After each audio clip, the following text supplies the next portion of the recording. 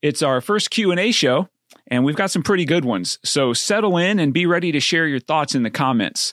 Please enjoy episode 13 of the Ministry of Freedom Show.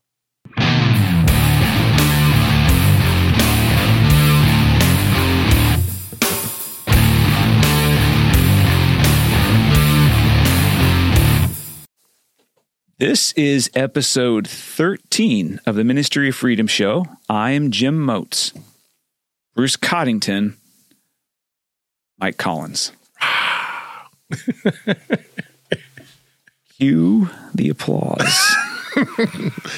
So lucky episode 13, fellas. All right. And we're going to dedicate it to discussing, answering some comments and questions. First time we've done that, so that should be kind of cool. Now, before we get rolling, remember, review the show, leave comments and questions, engage with us. That's kind of fun, and we want to do a little more of that, and share the content so you can help get the message out. We would appreciate that very much.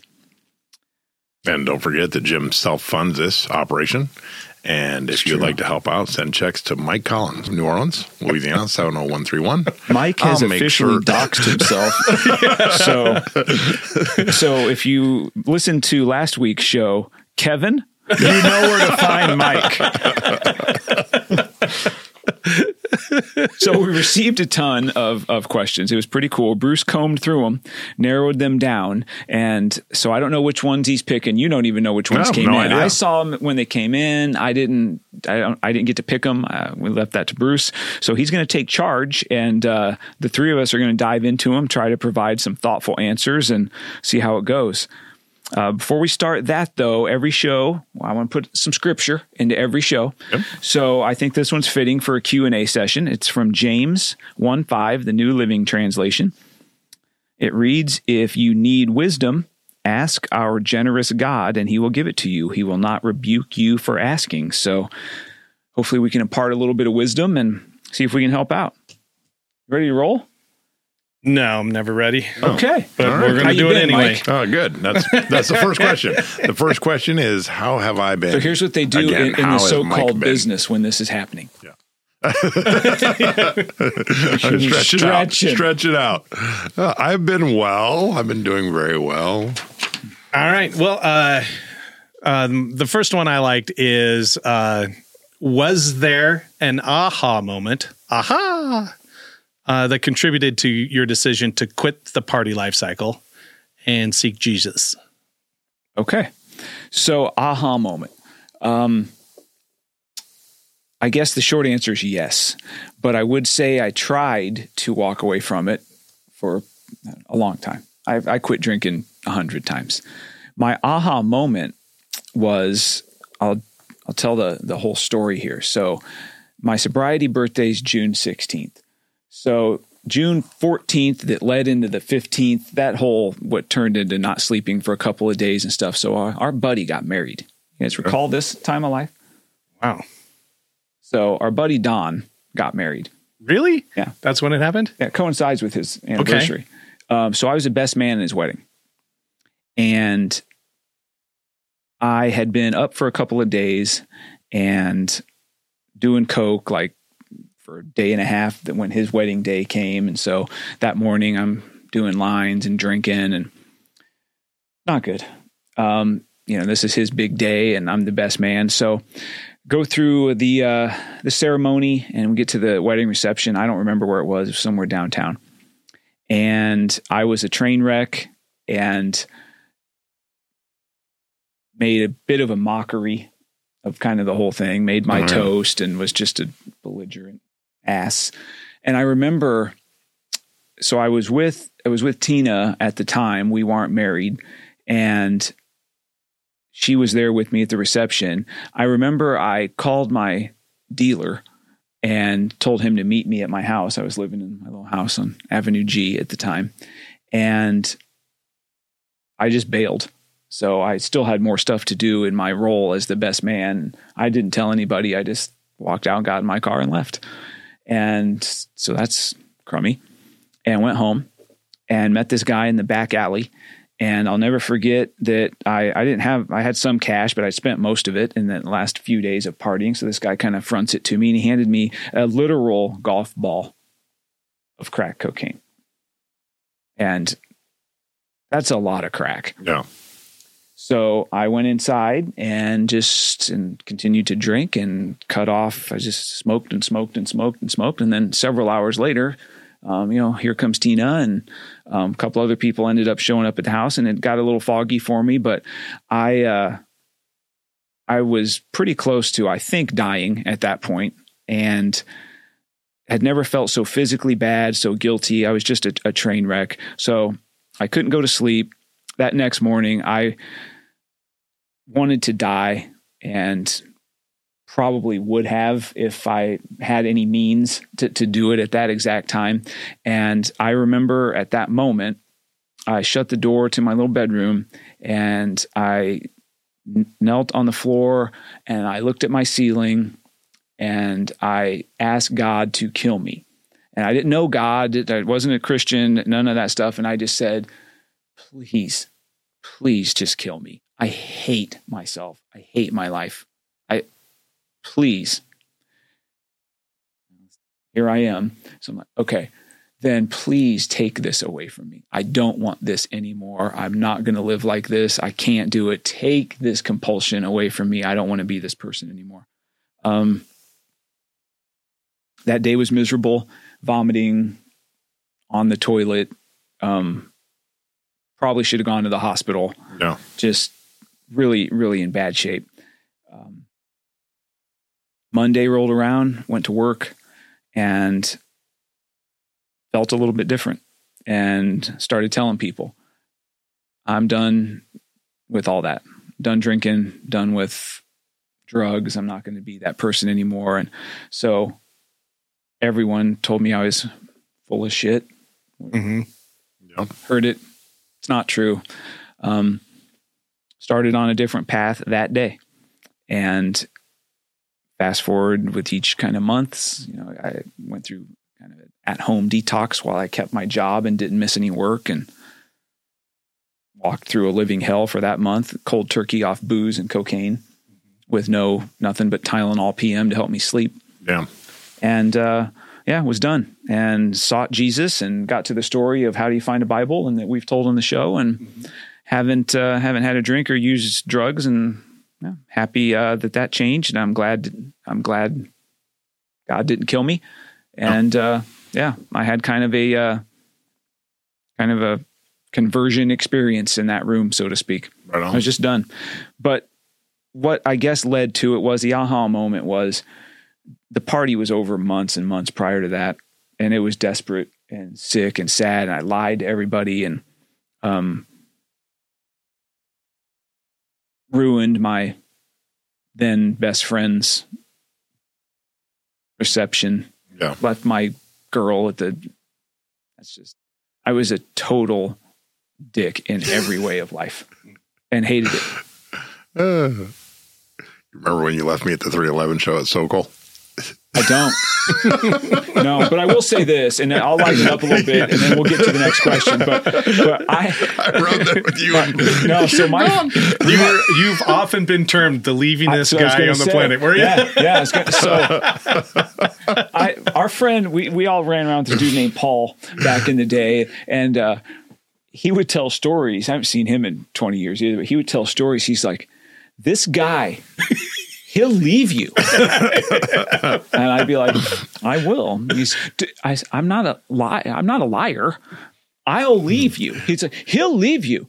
He left me at a different part of the country. And I don't remember where we were, but I did too. I don't know. Yeah, we were, in Texas or Las Vegas or someplace we found ourselves. And I just remember thinking, I'm going to leave. And so I left, and I didn't see him for a couple of weeks, and he shows up. He's like, what the hell, man? I go, what do you mean? He goes, you left me. I leave people. Yeah. So that was always how he referred to me. And he would always warn people for no reason. Hey, this is my friend Jim. He'll leave you. I haven't even had an opportunity to leave anybody. I just met this guy. But just saying, for the future. Yeah, don't. He's not should not be the designated driver. He will leave you. Yes. Yeah. So, well, because people are constantly calling that bluff, though. And that's what we used to say. Because we would always say, we are leaving. Yeah. We are leaving now. I didn't get any of that. That was what you did. Yes, yes. Right? No, stay. No, stay. Where did you go? I don't want to go again, yet. let's back up to the aha moment. At the reception, I left. Yeah. Yeah, I just left. All right. Yeah. That's a good story, though. Well, it's a story. I mean, how good it is, but Oh, that's good. okay. Number 2, Number 2 is, well, let's just go ahead and piggyback off of that. I use that word. piggybacking. Yeah. I take a more Vice broad versa. viewpoint on spirituality than Christianity. My question is, how do you view other spiritual beliefs? Ooh. I think I know where that question came from. Really? A couple came from the same dude. When you say Q&A, I did not know they were going to be this deep. Whoa. I'm peeking ahead to the next one, too. It's like, whoa. Well, I don't know. Yeah. So, Holy heck. okay. But so he's asking, how do I view other spiritual beliefs? Yes. Okay. So, Pagans.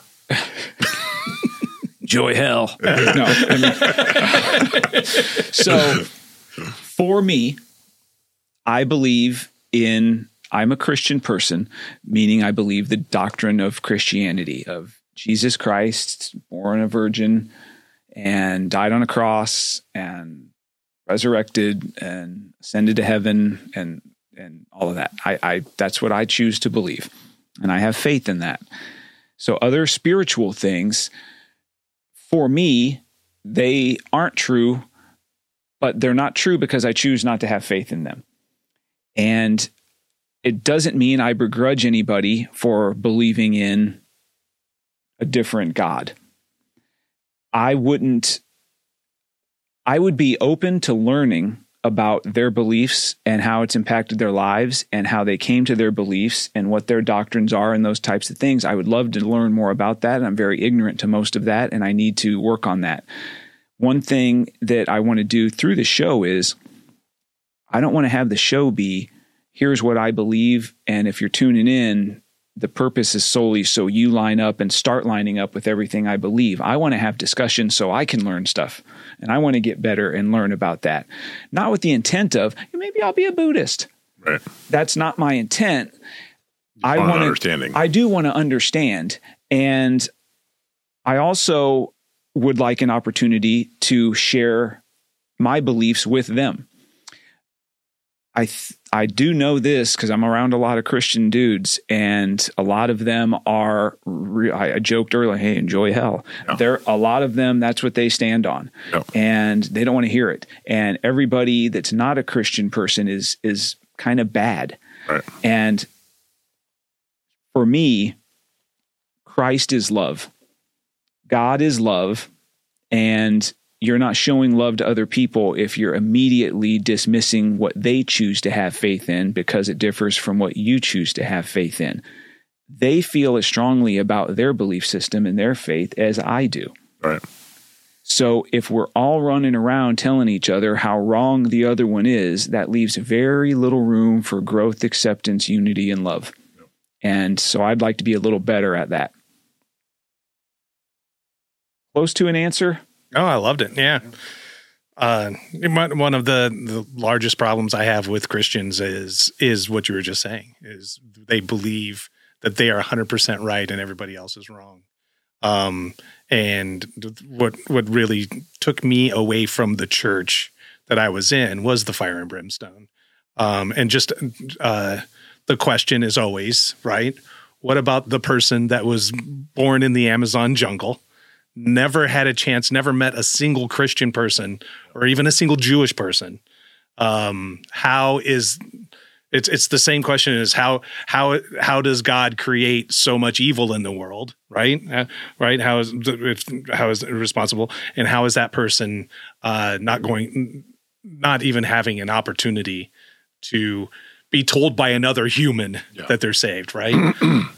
Those are always the issues. And so, and the answer to that question, when you talk to the fire and brimstone Christians, is scary, right? I mean, right. They're like, well, that's why we have to go out and do ministries and get to them, because yes, they are going to hell. The fact that they never heard the name of Jesus Christ has condemned them to a life of hell.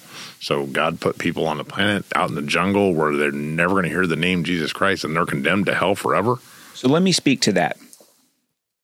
So I'm going to give you the definitive answer, and it's going to help all your questions. Are you ready? Pay attention. Here's the truth. I don't know. Yep, I knew that was coming. That's right. Yeah. And kind of left me there. So as facetious as that answer sounds, it's very honest, and I am telling you the truth. And if more Christian people were being honest, they don't know either. Right.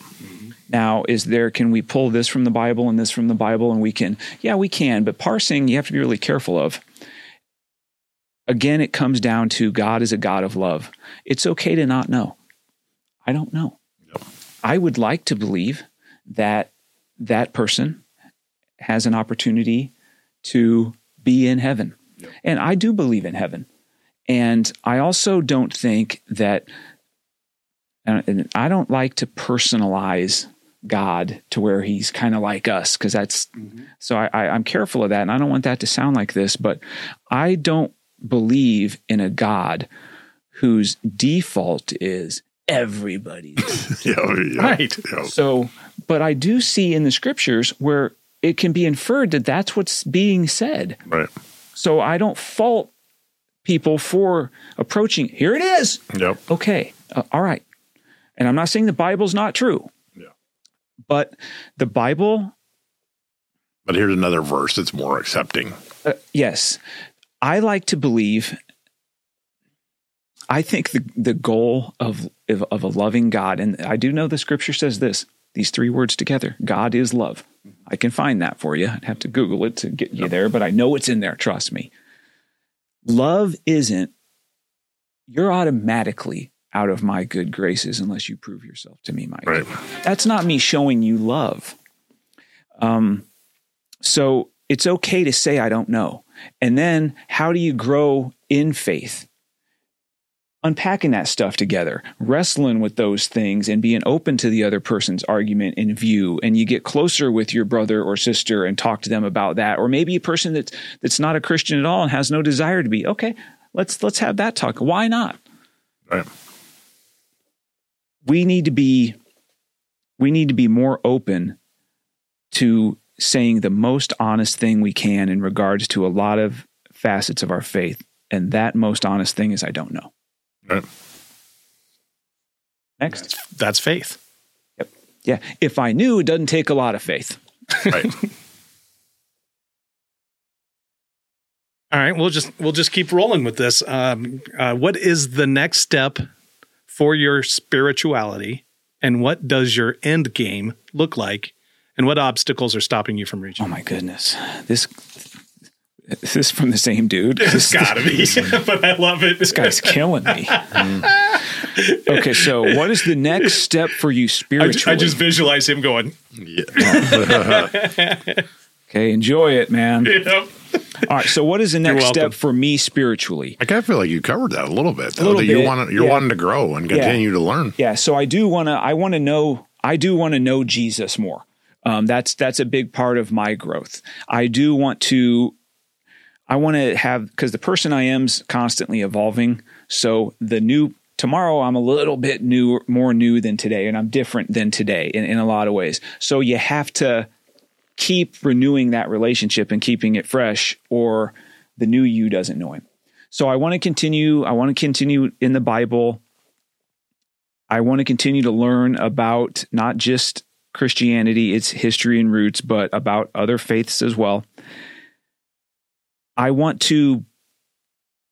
believe that one of my missions on earth is to constantly be improving and being the best man I can be,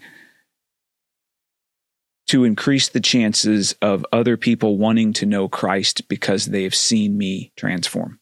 Right. That's a long-winded answer, but I think that a lot of what I want to put myself through and grow physically, spiritually, emotionally, all of those things, it's cool for me because I'm improving, and that's selfishly pretty cool. Yeah. But the bigger picture, the strategic part of that is my mission, the reason I'm down here, and my legacy is going to be impact on others. And in order to increase that impact, I need to be getting better.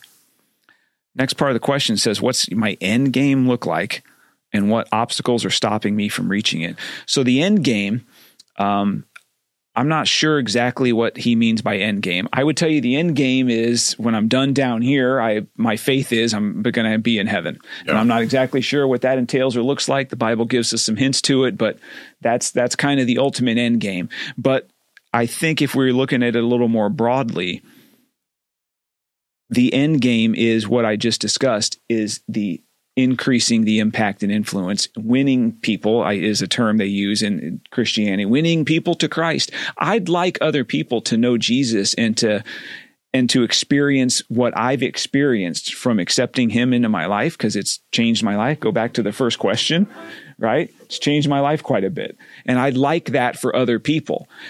But loving other people enough to want that for them and then kicking them out of your life if they don't, right, that doesn't line up. Too much stuff isn't lining up. So what obstacles are keeping me from that? It's mostly me. So I need to kick those obstacles out. My stubbornness, my lack of knowledge, my fears, my unwillingness to be around people that aren't super like me. Those are the obstacles that are keeping me from reaching that end game impact.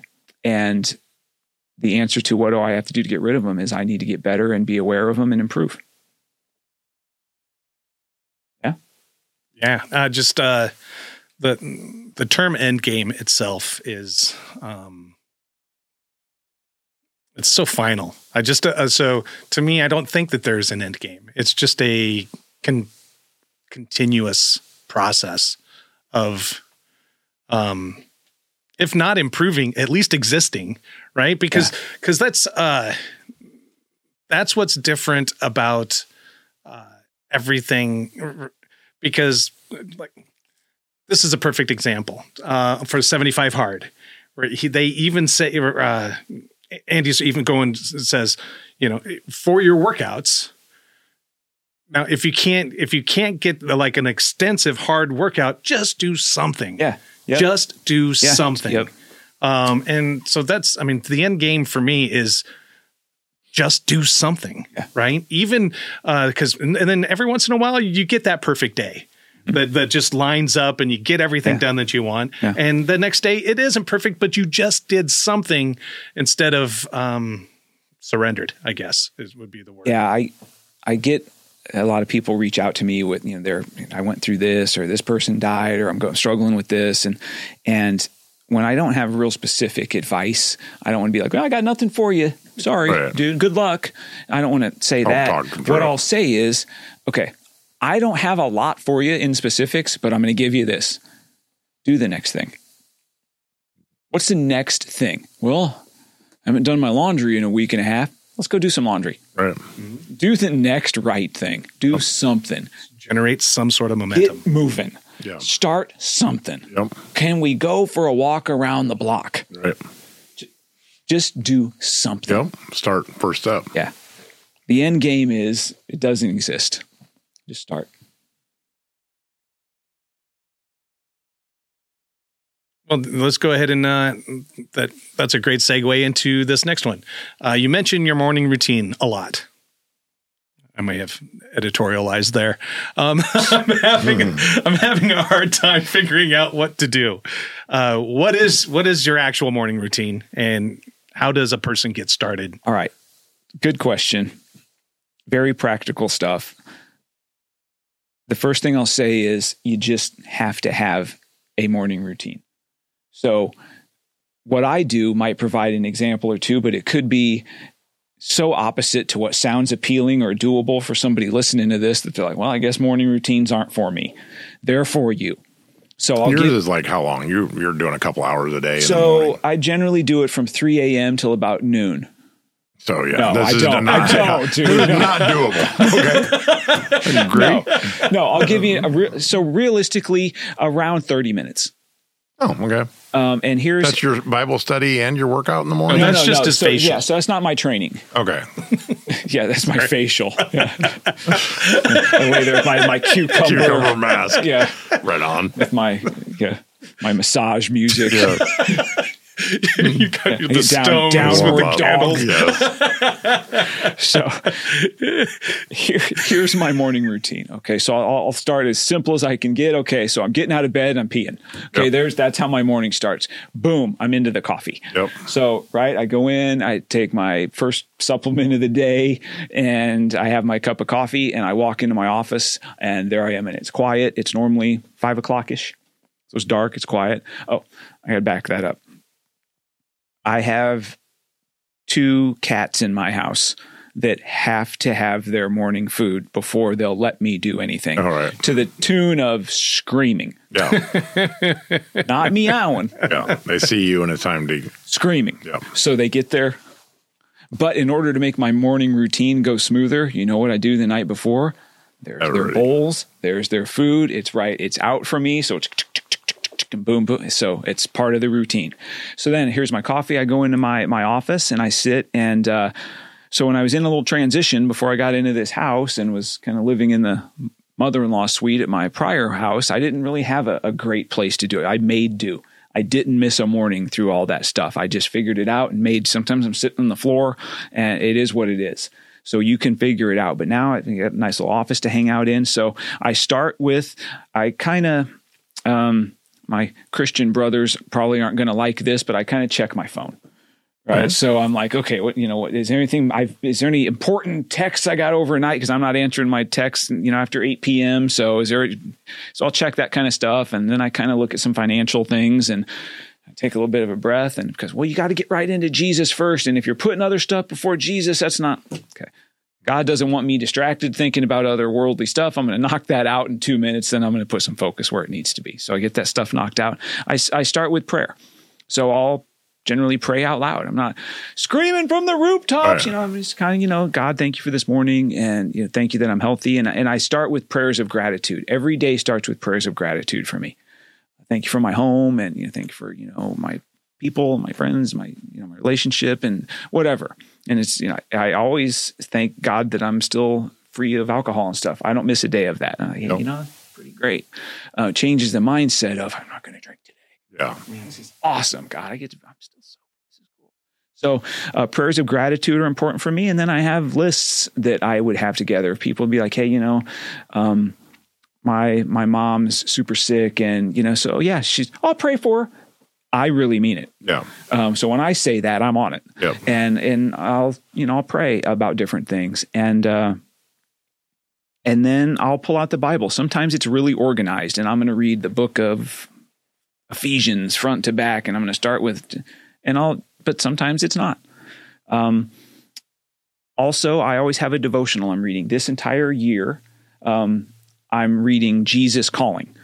I've done it several times over the years. It's each day there's something to read. Last year was this Tim Tebow devotional that I really dug.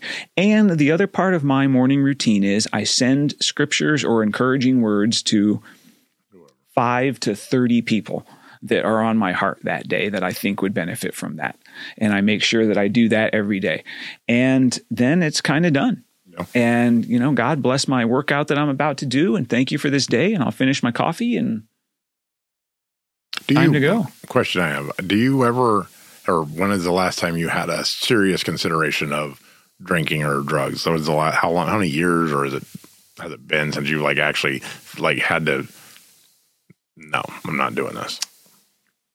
That came up in the last 15 years? Has it been that? No. Yeah, so it's been that long. It didn't come up in the first month.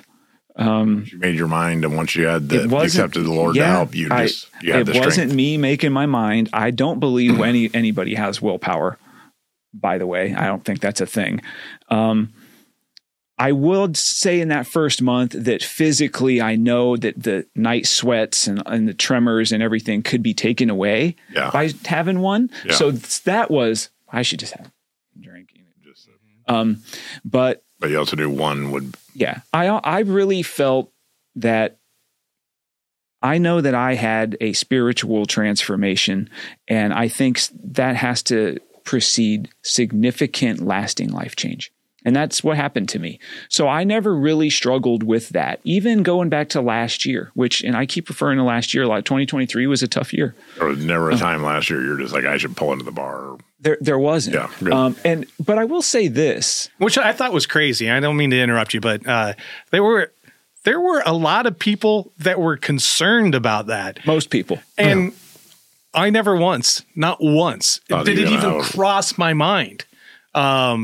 Maybe because I was so involved, I was like, don't make any really bad decisions right now. Otherwise, right? That I was so concerned of. But I can make enough of those. Yeah. Stone sober. Right. Follow me around. Because I mean, like you could even say like you were emotionally drunk during that time. Yeah, it was tough. But that not once even crossed my mind. You had to worry about Jim falling off the wagon. No. That's cool. Another reason that didn't happen, especially last year, was you think I'm handing people that win? Right. Yeah. I mean, come on, man. Yeah. You think I'm going to give them that? The theys of the world, the freaking thieves, right? The ones that took from me, the ones that didn't have my back when they should have. Do you think I'm going to hand them that? They're already spending hours talking behind my back and inferring what I'm doing or who I am and all of that kind of stuff. And they don't even have any ammunition. They're dry firing their handguns. You think I'm going to load the clip? Right. No way, man. Yep. They don't get that. Yep. I get to be me. Yep. That's awesome. All right. Yeah. There was nothing. So this is going to segue. You sent us all a text the other day saying that you really enjoyed this video. So I'm going to play this, and this is going to segue into probably our final question. Okay. I see a lot of nativity scenes when I'm out, as you always do before Christmas, and I can't help thinking about where that manger really is. It's in the West Bank, on Palestinian lands controlled by the Palestinian Authority. In 1950, the little town of Bethlehem was 86% Christian. Now it's overwhelmingly Muslim. And that's my point tonight. Things change. To 2.3 billion Christians, there can be no more sacred site than where their Savior was born. But they don't have it anymore. And yet no Crusader army has geared up to take it back. Things change. Countries, boundaries, empires. Palestine was under the Ottoman Empire for 400 years, but today an ottoman is something you put under your feet.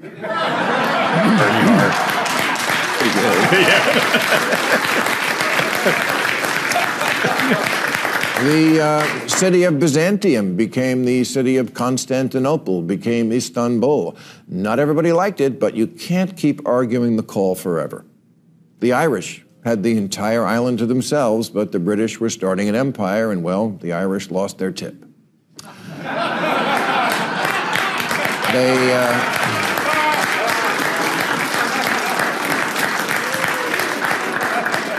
They blew each other up over it for 30 years, but eventually everybody comes to an accommodation, except the Palestinians. Was it unjust that even a single Arab family was forced to move upon the founding of the Jewish state? Yes, but it's also not rare, happening all through history, all over the world, and mostly what people do is make the best of it. After World War II, 12 million ethnic Germans got shoved out of Russia and Poland and Czechoslovakia because being German had become kind of unpopular. 1 million Greeks were shoved out of Turkey in 1923, 1 million Ghanaians out of Nigeria in 1983, almost 1 million French out of Algeria in 1962. Nearly 1 million Syrian refugees moved to Germany 8 years ago. Was that a perfect fit? And no one knows more about being pushed off land than the Jews, including being almost wholly kicked out of every Arab country they once lived in. Yes, TikTok fans, ethnic cleansing happened both ways. In Fiddler on the Roof, the family is always moving to stay one step ahead of the Cossacks, but they deal with it. When they're leaving Anatevka, they say, hey, it wasn't so great anyway.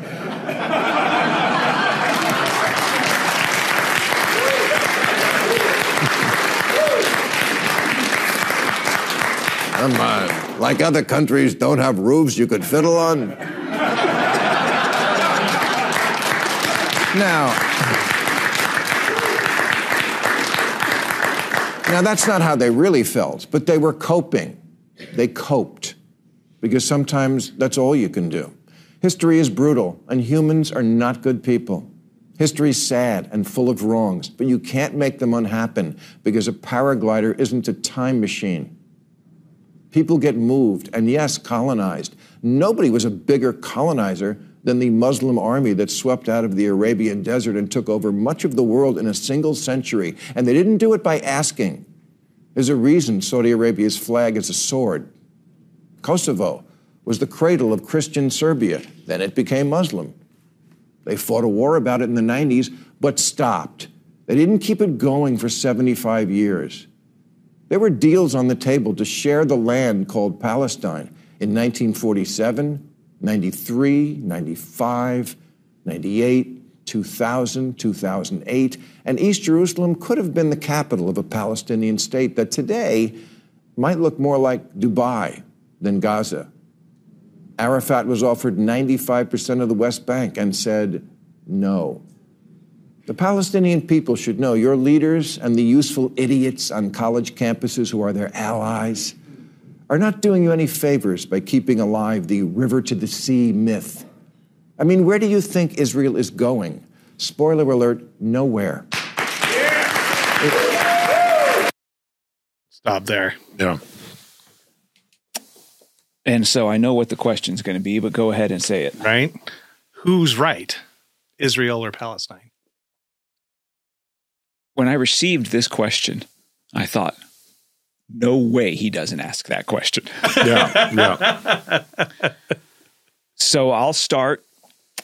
And first, let me say, a couple years ago, I couldn't stomach anything Bill Maher had to say. Right. And he was such a left-wing, crazy, progressive weirdo that we didn't line up on anything. And I don't know if he's moved a whole bunch, but we line up on most things. And not that I became some kind of crazy progressive person. He's not a whack job. Right. No, he's very smart. Everything I just heard, I 100% agree with. Who's right is the question. So I don't want to dodge the question. One of those options, when you say Israel or Palestine, one of them has zero interest in ending bloodshed, compromising, coming to real solutions about land and governance.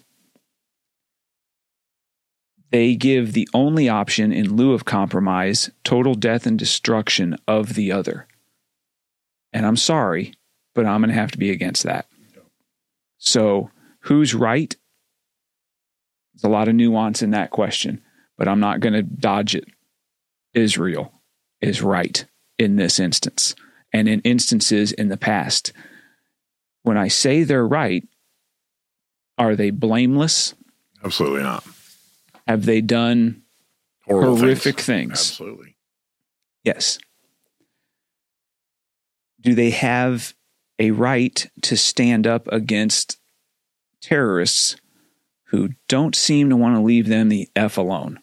They do have a right to stand up, right? Now, we also haven't brought up Hamas. We said Palestine. There's a separation between those, but I think that's a pretty eyelash thin separation in a lot of ways. Most Palestinians, in my opinion, and from where I garner my information, which granted could be a little spun, seem to not all justify killing of innocents, but I understand why Hamas has to do that because Israel has done blank.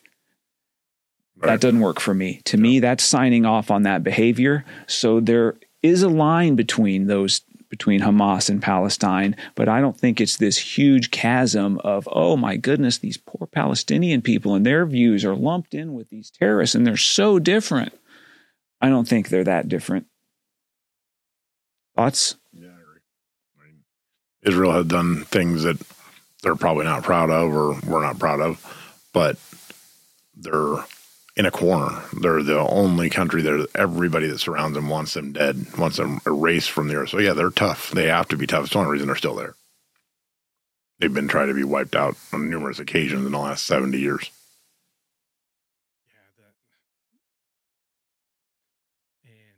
Of course, we're recording this a couple of weeks before this is going to come out, so there could be a bunch of different stuff. But 2 weeks ago would have been 100% with you, and maybe this is right. This is just the spinning of other people, because there's a lot of people saying that Palestine, Hamas, is winning the information war on social media and such. But I think so. What a lot of people are having that are supporters of Israel, where they're starting to feel a little taken aback, is probably the most recent events where Israel's not showing the amount of reserve that you would expect as a special someone more powerful to be able to show. Where there's been a restraint. Restraint. That's the word I'm looking for. Yeah. With civilians. Yeah, with civilians. And a lot of people are saying that's because now everybody has a news camera because of TikTok, right? And it's actually changed the landscape of TikTok from people dancing in their pajamas to pulling people out of rubble. So when there's the who's right and who's wrong, or who's good, who's bad, there's a lot of times when Israel's wrong, and there's a lot of times when they're right. There's a lot of times when the Palestinian people are wrong and they're right. One of my favorite quotes from Donald Trump when he was asked about the Ukraine war is he goes, "I just want people to stop dying." That's That's good. I have zero skin in the game for any of this. It just feels like you were talking about the pendulum swinging. Feels like what's happening now, according to the information that's out there, is a little bit of an over adjustment. Okay, let's speak to that. I don't disagree with anything that you said. When I listen to Q&A things, because I listen to a lot of podcasts and things, they tend to get away from the question. So I'm going to go back to the question that the dude asked. Who's right? Israel or Palestine? So both isn't an option. Not that you aren't trying to do that, but because there is nuance here. I'm going to stick with my answer, but I'm going to also say they can be right, but executing it in a sometimes horrific manner. So I also I'll pose this challenge to you. So if we were all just hanging out and we weren't in front of microphones and stuff, and we were watching some news things and it said, hey, Hamas has their headquarters underneath a hospital and they're hiding weapon caches in schools. And you know what we would say, and I'll just throw this out there and you don't even have to agree, because I wouldn't ask you to do that while we're recording. But you know what the consensus would be, and I'd be the first one starting it. Well, I guess that's collateral damage. If their enemy decides to hide there and they can't, there's no other way to kill the enemy. This is war, and war means I'm killing the enemy. And I could make the argument that the blood is on the hands of the people hiding in the hospital, not the ones sending the missile. Right. I'm not even saying I'm right. I'm saying I could make that argument. Right. And we need to include that in the conversation, because it's getting lost on the college campuses of they bombed a hospital and they did this and they bombed a school. I've never been to that part of the world, but I've never obviously met any of these leaders. But do I think they're sitting in a war room saying, okay, how are we coming here today, General? Well, we haven't hit this school. Right. And it's probably going to be full of kids in the afternoon. All right, that'll be on today's attack list because, well, that building needs to be rubble because just the adobe hut that it currently is standing up isn't going to work for us. It needs to be destroyed. Let's send another multi-million-dollar bomb to take care of that. I can't believe that discussion's happening. Right. And I've even heard the word indiscriminate being used about the bombing campaign. And the bombs aren't smart enough. Yeah. So I find it difficult to believe that stuff. I do too. I would say that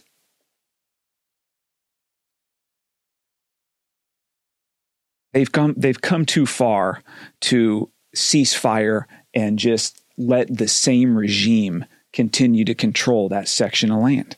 It can't happen. Now, I also am a little bit put off that I'm hearing rumblings of, well, what happens once Hamas is gone and that the governance of that has to change? Who's taking that over then?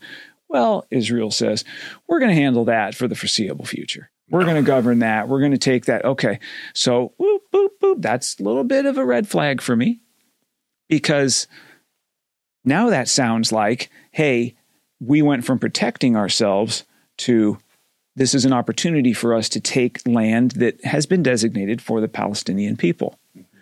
And if I was Palestinian or sympathetic to that, that would piss me off. So, well, what's the other option? And it can't go back to Hamas. Okay. I hate to use these generic type of geopolitical terms, but there needs to be some sort of group of allies in there that are going to figure out how to get some stability and establish another government. And I think that the Palestinian people have a right to land in that part of the country, part of the world. And so they need to figure out how to do that. So I think Israel might garner some more support from people that are a little bit in the middle if they'd come out and say more things like that instead of we're going to take it over. I think that's off-putting to some folks. But yeah, the killing's got to stop. The killing's got to stop. Are there kids getting killed, and is that horrific? It absolutely is.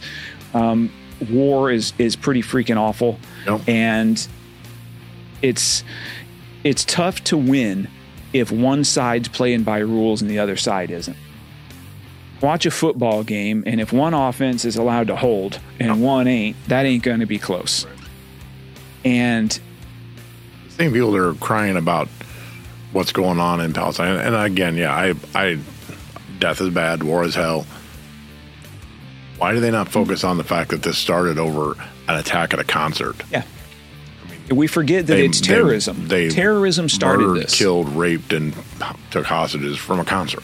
People had gathered, having a fun day, you know? So, because it started with that horrific act, yes, planned, because it started with that might play into the argument on the other side of this is a lot more revenge than protection. So I also can go down some real conspiracies, and we won't take the time and do that. Right. But I try to recognize false flags when I maybe see some hints of that. Did Israel plan for all this to happen? And I'm not going as far as saying that. But they may have known it was going to happen and didn't step in ahead of time. I would say they have the most sophisticated surveillance setup and intelligence setup, certainly in that part of the world. With the I don't know how great ours is in the United States. It's probably pretty freaking amazing. But to not have any idea this was coming, come on. Right. Does that pass the reasonableness test? So there's so much here we don't know. And I would have liked to answer the question of who knows?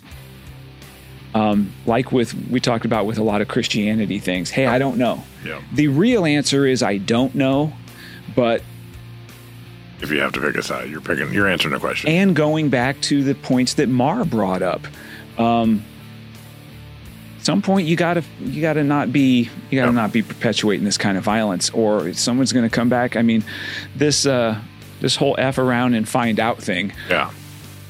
Quit effing around then. Yep. You know? Agreed. And if there's real issues with how Israel is treating you, be a real government, right? Bring that to the world stage and let's have that discussion and get some others involved and do the right thing and take care of your people that have put you in power. They don't have any interest in that. Right. They have interest in terror. And that needs to be snuffed out. And good needs to snuff that out. Covered? Yeah, I think we can end it.